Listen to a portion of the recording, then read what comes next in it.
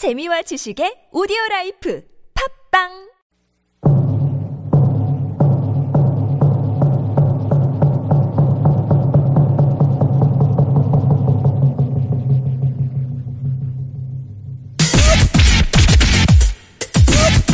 Rock.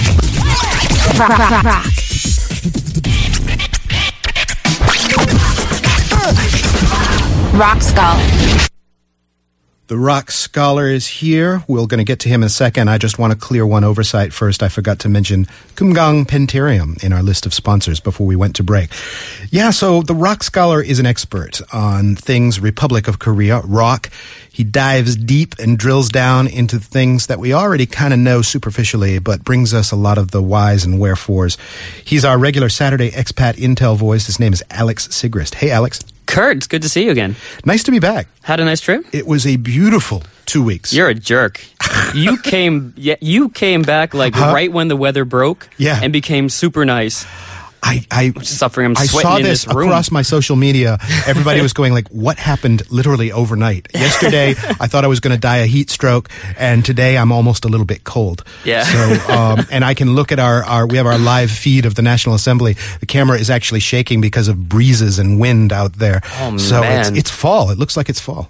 Yeah, it's been wonderful weather, and both of us, kind of having that Midwest experience. I love the weather in the Midwest. Kind of what it feels like back there, right? I spent, Omaha. I spent a couple months in Omaha last year, and we would get these absurdly beautiful days. Yeah. Sky blue as far as you could see, not a cloud anywhere in sight. There's like this thing about Korean weather where you got to get through the summer, and then it just all of a sudden becomes beautiful in the fall. You just got to get through it. Yeah, I can summarize Korean weather for you. Oh, boy. Wonderful, awful, wonderful, awful. Fall here is absolutely dreamlike. Yeah. The deep winter here is miserable. Spring is wonderful. Summer is pretty miserable, starting around mid-July. Yeah, but we're through. We made it. Is this why the K-pop stars are leaving and trying to transplant in the United States? Because Ohio is so beautiful this time of year. If I can make it in Ohio, I can make it anywhere. Seriously, is this what we're talking about? K-pop stars actually think that by moving to the States, they have a better shot? It's not about the better shot. It's about the high risk, high reward. It's the money, right? That's what they're going for. And I used to think it was a lot about just if you go to America and you say that you headline for the Jonas Brothers, which is what the Wonder Girls did, then you actually come back here and you say, look how popular we are. So a little bit of cred. You can hook on as the opening act, which is plausible. I think a lot of these K-pop groups are... Maybe they're not quite ready for prime time in the USA, but they sure could make a great opening act. Right. And actually that increases your sales, especially in Japan, surprisingly. Yep. So that's what I used to think it was about. But nowadays, these K-pop bands are really trying to just make it in the US, not gain credibility. Like, for example, the reason we're talking about it now is CL just released the song Lifted. Did you hear that while you were in the US? No, I've seen a bunch of people posting it, and I meant to click on the little arrow to play it, but I haven't heard it yet. Right, and I think that's kind of what got me thinking about this topic is this one did not hit social media as much as, say, Gangnam Style did. And hello. Yeah. I don't think State of the Union hits social media as much as Gangnam Style did. And so it really missed its mark as far as expectations. It did well as a K-pop song. The numbers on social media, they're really good compared to other Korean artists right now. But they just didn't make that impact in the U.S. market that it was hoping to. All right. So... was that the strategy? I'm going to bypass Korea, aim for my U.S. cred, and then come back to Korea. Is it sort of a triangulation thing? It was hard to tell, but I feel like this one with CL and how much they've been talking about it, they wanted to go and stay in America, and they want to make her a household name over there. Oh, wow. And it's just not sticking. And so we'll try today to kind of talk about why some songs stick in America and why other songs don't quite stick as much. Okay. So how do we delve into this argument? Well, I guess we're going to have to go with the same way we always go, which is a thought experiment. And I think I'm going to throw everyone off a little bit here. So let's forget about K-pop music just for a couple of minutes. Let's pretend we're American business owners or business owners, pizza business owners more specifically, and we're trying to establish a franchise restaurant here in Korea. And we're looking for the best possible way to break into the Korean pizza market. So no K-pop, think pizza. It shouldn't be too hard, but let's try and figure out why our way of thinking was a little bit wrong.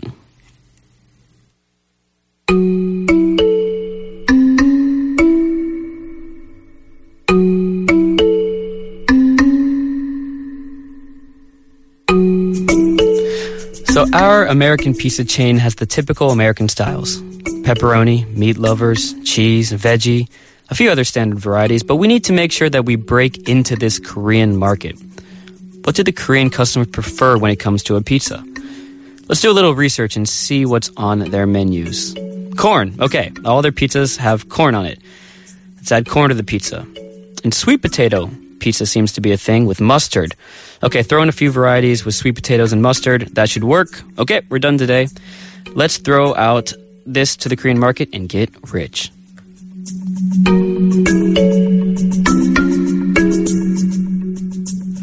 I can't help but notice how many of your thought experiments focus on food. Do you need breakfast before you come in here, or? I usually don't, but I'm also trying to pitch to our producer, like, I'm a good food guy. I can talk about food all the time. Oh, you'll have to fight the booty kitchen ladies, I'm afraid. I also wanted just to add that I object to corn on pizza, just in principle. I think you have to draw the line somewhere. You don't want to throw your own culture out under the bus when you say, like, if you're coming with an American pizza and you want to give Koreans an authentic American pizza, why do you throw out your staples? Yeah. And that's kind of what I'm talking about here with the recent songs is when you watch the video, it seems like it lost all of its Korean elements, which is what a lot of people latch onto. A lot of people like about K-pop. It's a bit of a subculture that I like K-pop because of particular dances, because of a particular beat. The songs do sound different, or because there's this attitude that CL brings that when she does her kind of female, like really hardcore attitude, it's still got that Korean element to it, or it did. Like when you make superficial changes to a pizza, you can't just add corn to a pizza and Koreans are going to like it. It doesn't make sense. Are you saying that CL is adding corn to her pizza?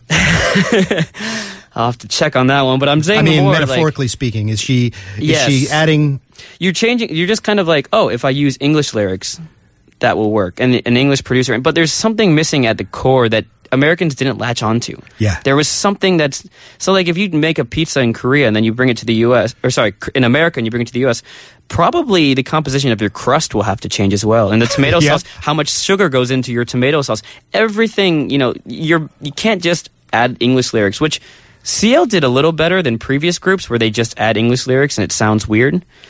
But still something missing with that. I have to say that probably one of the reasons that Gangnam Style succeeded so well is because Psy just does not care whether you get it or not. It's all in Korean except for, hey, sexy lady. And then, it is raw sort of third rail Korea. It's peeling back all of the sort of superficial myths about Korea and showing sort of gritty Korea. And I think there's an element of that in a lot of K-pop. There's sort of, look at how impossibly beautiful we are. And look at our lifestyle and all that. And that's the sort of... Are you saying Psy's not a beautiful man? I don't know. I mean, when he dances the horsey dance, he got the arms, the golden arms statue in Gangnam, so he must be doing something right. He seems to be. And I like, what he did was very different. We'll talk about a little bit in ways why K-pop succeeded. And I think you hit it on the nose there. There's that rebellious attitude that goes across cultures. It wasn't about being a perfect dancer, which is kind of Korea. It's not about the precise beat or the high-pitched voices that girl groups bring out. It was about, I'm rebelling. And it was something that everyone can sort of reach out and do. It's unashamedly Korean. I mean, it's like the Korean beauty standards, the Korean fashion standards. Everything is just one notch higher than you see everywhere else, even if, it's not musically necessarily the most complicated thing. And the dance itself was, in a way, rebellious. The horse dance was rebellious because it was like, I can't dance, and that's funny, so let's do it. Let's do it. Let's just do that. It was and here's a dance you can actually do, yeah. I still don't think I could do it. You haven't tried it in front of the mirror? Come on. Of course I have. Okay, so in your opinion, Alex, what's the sort of je ne sais quoi of K-pop? What is it? What's the secret sauce? To why it works abroad, right? Or why it works in Korea? I mean, so for me, Korean K-pop is all about... Why it works abroad is subculture. It's a way for people in other parts of the world to rebel against what is mainstream. Now, it's pop in Korea, but in America, you're a bit of a rebel if you like let's say in the past, anime, or currently, if you like K-pop. You're someone who's part of you know how groups, when you're a subculture, it's other people don't get us, and that's why we connect. That's exactly why I think Korea does so well in, say, South America and Europe and America, is because it is a subculture and it allows some people to grab onto that difference part of it. Have you ever seen or heard of this thing called Drama World? We did a little feature on them a couple of weeks ago. These guys, they're LA guys, basically, and they've produced this web thing called Drama World. It's a little mini drama, downloadable, about just exactly what you talked about, this nerdy girl who's absolutely crazy about Korean drama. Yeah. And then she gets sucked into a Korean drama magically through she's exactly that. She's a geek, a nerd, a subculture, and nobody else knows what she's talking about. Yeah. So I guess that was the sort of the tip of the spear in getting K-pop popular in the United States. Now it's a little bit broader than that, isn't it? Yeah. I mean, it's tough to see where it is and where it's going. I still think for sure it's got that subculture feel and vibe to it, and why some Korean K-pop people saw the Lifted video and were like, no, you've sold out a little bit from what we were. And because once something becomes popular, if you leave your fans, you've got to make it big. You've got to become pop. You've got to make it all the way. So let's kind of move on to maybe some factors of how Korean musical acts can either make it or the factors that don't allow them to make it in the States. Okay.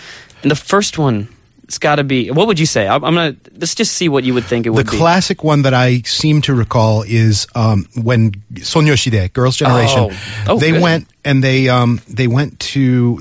appeared live on the Letterman show. Yeah. And first off, their cameraman kind of screwed up because when Letterman was introducing them 3 years back, they were in shot, so like they were like posed in their I'm about to dance poses, and it looked very silly. And then so it's a cameraman's fault. That was the whole. Well, there was partially that, but then when they started, they went through this sort of very formulaic choreography and singing and stuff, and it just sort of it had this sort of talent show vibe to it. And I think there were a lot of bloggers at the time that said, they're great, but they're not quite, don't put them head to head with Beyonce or with these other massive pop stars in the U.S. Yeah. Beyonce will floss her teeth with you if right. But I don't know. Is that the example that you were thinking of? It is one of them, absolutely. So I kind of broke it down into a couple of different ones, and three in particular. The first one we'll talk about is kind of lyrical compatibility, which we'll use an example from Girls' Generation to talk about that. But the second one is exactly that. It's how we accept pop, what we accept as pop. And then finally, Americans, we're just not ready for it yet. And we'll explain that kind of through like the Korean movie actors that are in there in America. They're slowly coming in, right? We're slowly accepting Asian culture as mainstream. But let's just start with that first example, lyrical compatibility. So like certain phrases have different levels of maturity in each country. And Korean bands will sometimes translate their own lyrics into English and release the English version of the song, but they don't carry the same weight. So we have a bit of a clip from the Girls' Generation, the boys' version. So let's go ahead and take a quick listen to that one. I know life is a mystery. I'm gonna make history. I'm taking it from the start. Call emergency. I'm watching the phone ring. I'm feeling the same. My heart. Bring the boys out. Girls' Generation. Make you feel the heat. And we're doing it. We can't be beat. Bring the boys out. Yeah, that's got a bit of a talent show vibe to it to me. It does, and the thing I want to talk about right there is kind of the rhyming schemes that if you and I were to write them, it would sound like a middle school, high schooler wrote them, because the rhyming was very basic, mystery and history. Okay, this is what I wrote in my 5th grade poem. Right. All right, and then beat and heat. Feel the beat and we can't be beat. Yeah. Come on now. I wasn't... It's a little bit immature. And it's not knocking like the Korean lyrics, because the Korean lyrics, they kind of make sense sometimes. But when you switch it to English, it takes more than just translating it. And sometimes, I hate to be negative on this, but sometimes when you translate it correctly, and maybe it's a Korean American or a Korean who lived in America, it doesn't. They don't get exactly how we should switch it to in America, and I think that misses hard. It gets the literal meaning across, but it Yeah. doesn't get the hip kind of sound across. They're better than in the past when it would be Konglish, but it's still missing something. It'd be the same if I were to take an English song and try to put it into Korean. Exactly. Why try? I mean, one of the cool sounding things about K-pop is that it's in Korean. Yeah, it sounds yeah. good. That's what sounds good about it is the lyrical flow. I actually like certain Korean rappers because it's a different way of rapping. You can't use words as much as you use grammar. There's something that's unique and great about it. But switching it to English, I can't imagine a Korean rapper taking Korean lyrics and then just translating into English. It'd be so especially odd. in a rap. That would be the most awkward thing on the planet. Or me rapping, one of the two.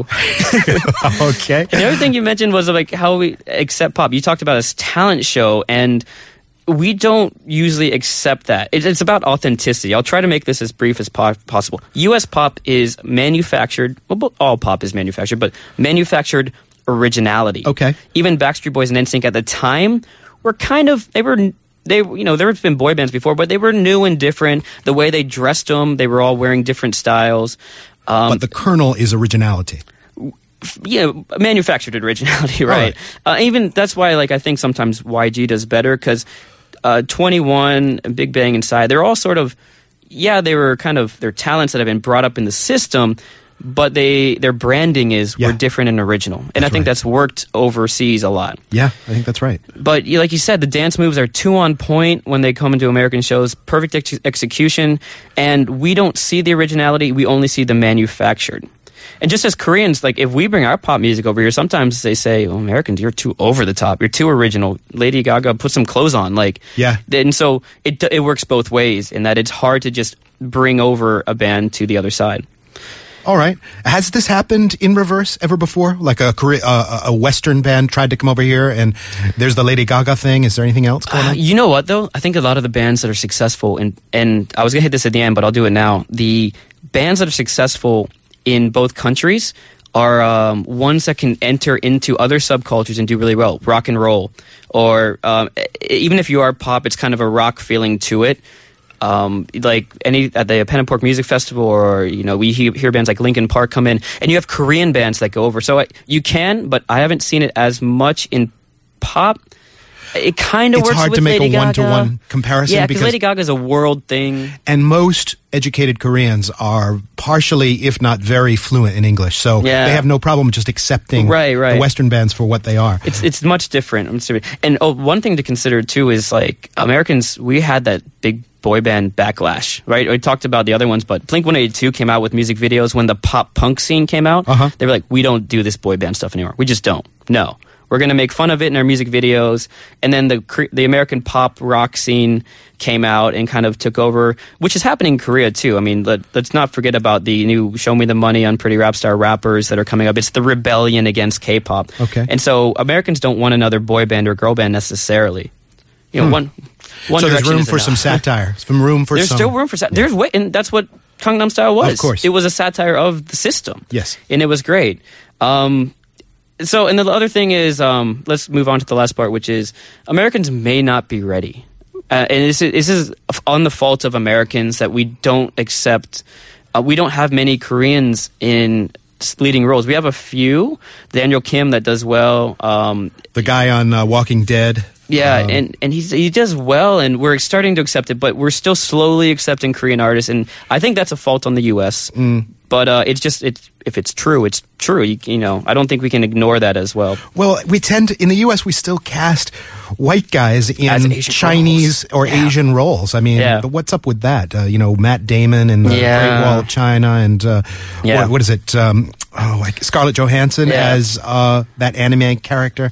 And if we look at Psy very quickly, one of the reasons that he worked is we did have a role for kind of the funny, chubby Asian person at the time. We have a lot of comedic Asians, and so he was able to blend right in, this is a part of the Asia that we are used to and accept, and he blew up on everything. So do we see a future for K-pop in the U.S.? Do you see one?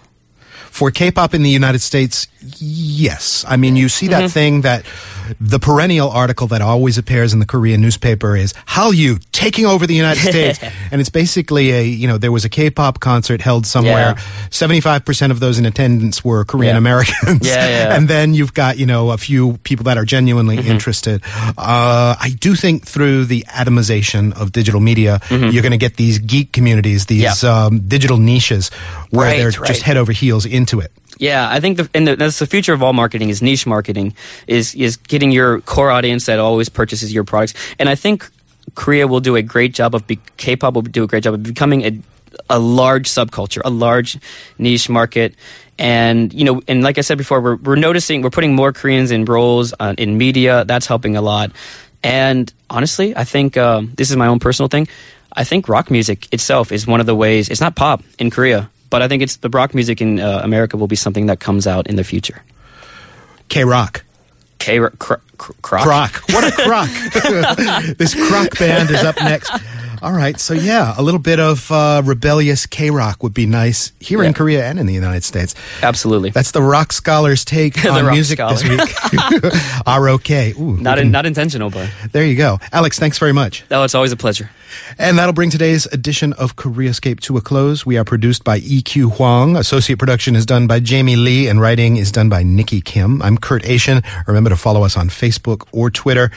Amy in the Morning's up next if you're in Seoul. If you're elsewhere, Hello Korea is up next. We'll see you tomorrow.